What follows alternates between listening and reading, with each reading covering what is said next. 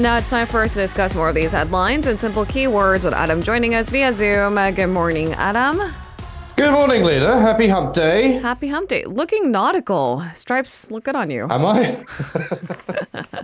Well, I think the ocean, is it's a keeping theme. to the theme of what we're going to be discussing today. It wasn't intentional. But, no, but it's kind of lining up, isn't it? Yeah. Thematic, if you will. Just to clarify, I'm in a neutral stance in this issue, just to avoid any controversy. Of course. It's probably one of the biggest headlines for us local listeners because there was a lot of concern leading up to it. And as you mentioned yesterday, Adam, the scheduled plan was start releasing those treated wastewater, massive amount of it from Fukushima for the next 30 to 40 years. And it seems that tomorrow is a date when that begins. So let's start out with our first keyword of the day. Release date set. So Japan is set to begin releasing treated radioactive water from the damaged Fukushima nuclear power plant starting tomorrow. This comes, of course, despite the ongoing safety concerns, opposition from neighboring countries and fishermen. It is especially polarized here in the political sector. What's the latest, Adam? Yes, particularly a kind of sticky issue because when it comes to any sort of radioactive substances, the amount or the time frame is usually calculated in decades for these kind of plans rather than a few years. So that's why it has a lingering effect after the release. And so that's why a lot of these concerns are in place at the moment. But the Japanese Prime Minister Fumio Kishida gave final approval yesterday to begin a plan for the discharge. At the cabinet meeting he attended yesterday, Kishida described the controversial move as an important step in the plant decommissioning and in the Fukushima prefecture's recovery process after the 2011 earthquake and subsequent tsunami, which of course crippled the nuclear power plant.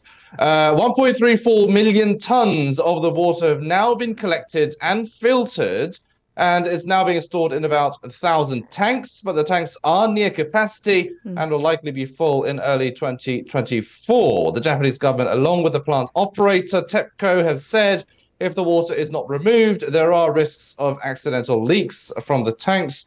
They must also make room for the plant's decommissioning as well, hence why they want to push forward the time frame of the release. Now, Kishida has instructed TEPCO to prepare to begin the process of releasing the filtered water off the coast tomorrow, as long as weather and sea conditions allow it. Kishida assured that the government has prioritized safety and explained the scientific foundation of the plan. He pledged continued efforts during the decommissioning and water release, which I mentioned before, can span decades.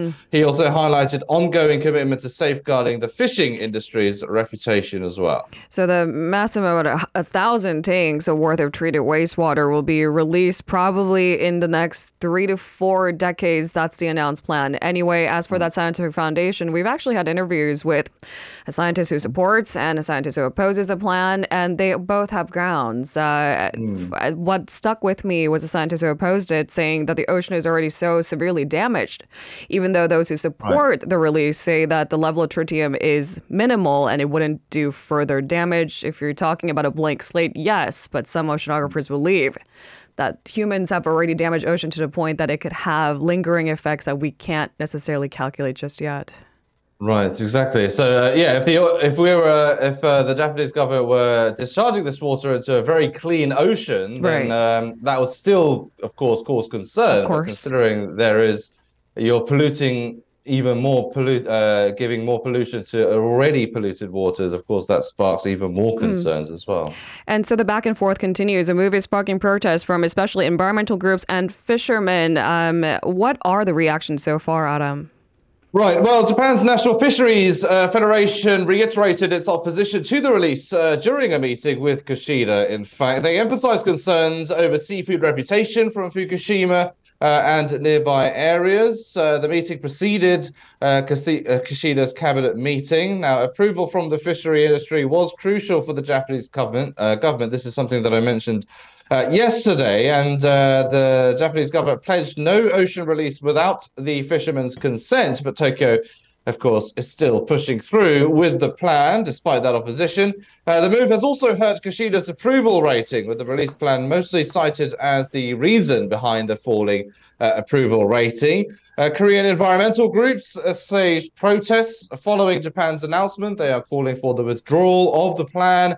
They also criticized the Korean government for not trying to stop the move and instead advocating for the plan.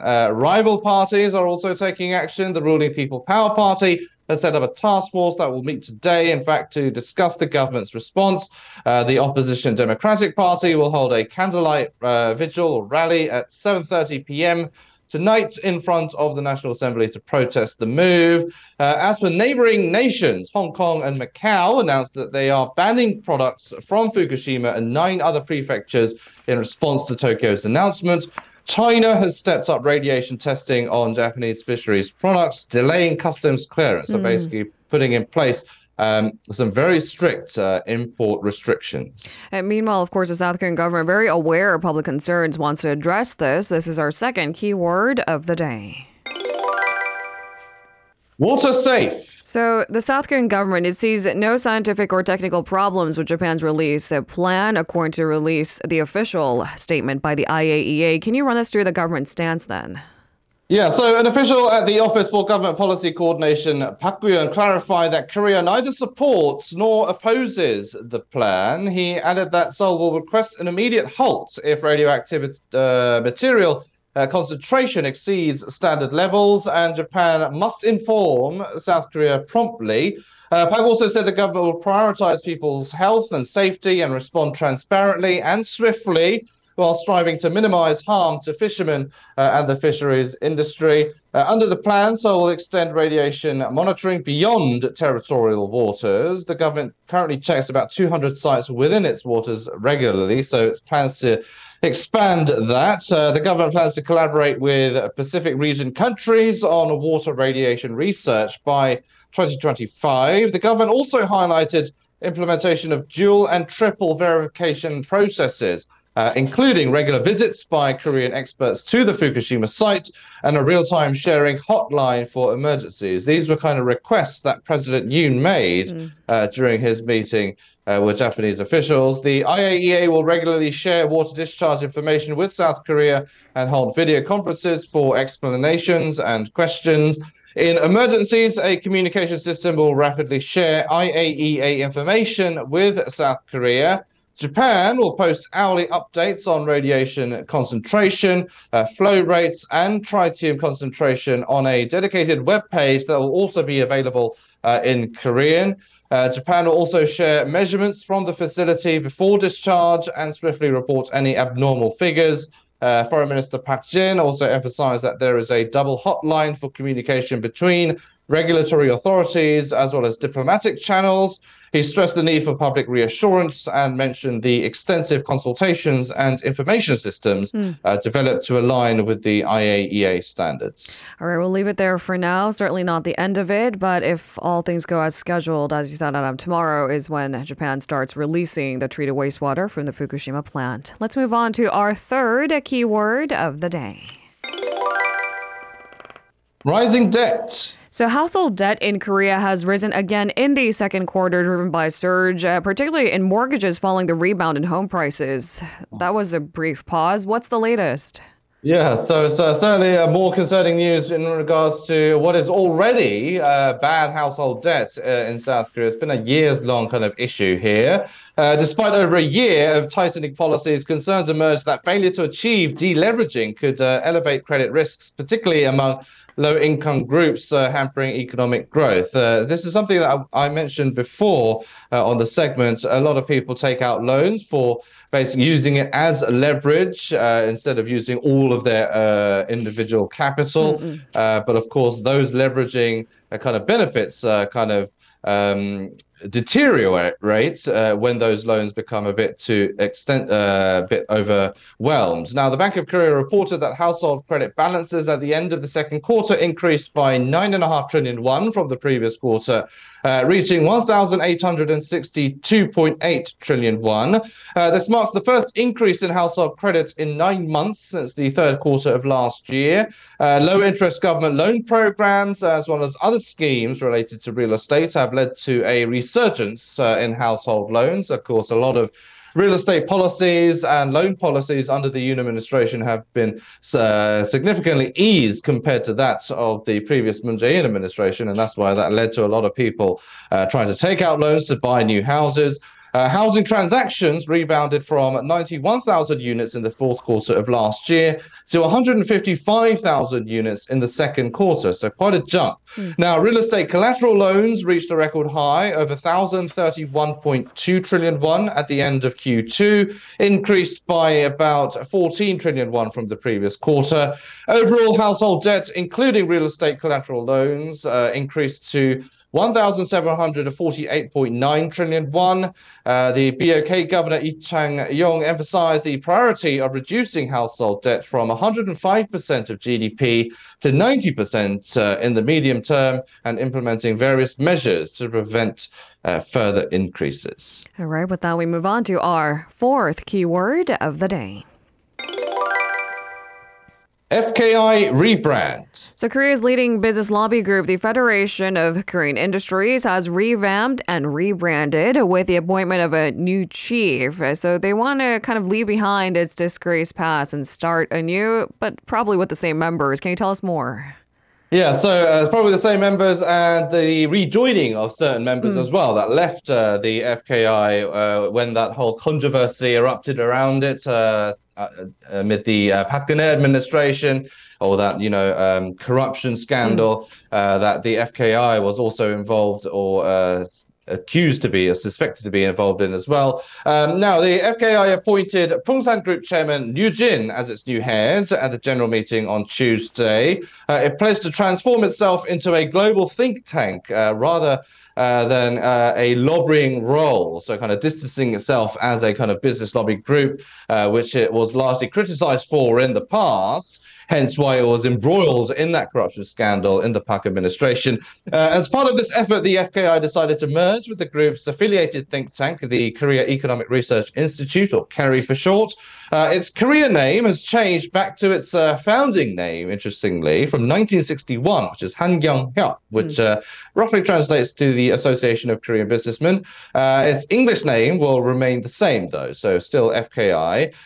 Its newly set up 5-member ethics committee will monitor any inappropriate links with political circles. The FKI also established what it's called the Charter of Ethics to ensure the organization's activities are ethical and transparent. Ryu has vowed to remedy missteps and eliminate erroneous practices and continue to serve as a driving force behind the Korean economy. He also emphasized that his networks in the US and Japan will create new channels of communication and opportunities for the FKI member companies. All right, new branding and a new ethics board, as you said. Looking forward to what's in the works. Let's move on to our final keyword of the day. Civil defense drill. So civil defense drills involving the general public will be conducted nationwide today for the first time in 6 years. Local listeners, consider this a reminder. What should we know?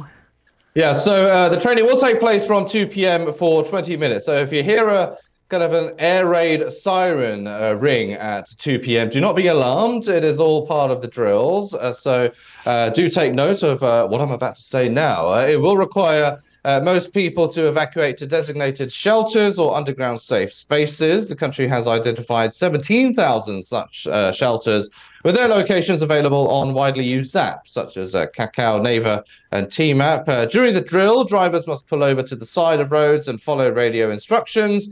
Subway station exits will be closed, with all passengers required to stay underground if you are already there. Several roads in Seoul and other major cities will be shut down for the exercise as well. Citizens must remain in shelters for 15 minutes with an all clear given at 2:20 p.m. Real-time updates about the procedure will be relayed to the public through emergency phone alerts, radio and TV. Essential services, including hospitals, airlines, railways, subways, and commercial sea traffic, will remain unaffected by the drill. Areas recently designated as disaster zones due to the recent heavy rain will also be exempt from participating because recovery efforts are still ongoing in those areas. Foreign residents in Seoul are encouraged to participate. It's mostly aimed at the Korean residents here, but of course, foreign residents are still residents in Korea. So will be some English languages services and instructions available. So foreign residents are also, as I said, encouraged to participate. All right, so that civil defense drill taking place at 2 p.m. today for roughly 20 minutes. Thank you very much, Adam, for today's coverage. Have a safe one. We'll see you tomorrow. You're very welcome. See you tomorrow. If you're listening to our program using the podcast service, just a reminder that we do go live Monday through Friday, 7 a.m. Korea Standard Time. So tune in and help us make the show more informative by giving us your input. See you bright and early on Good Morning Seoul.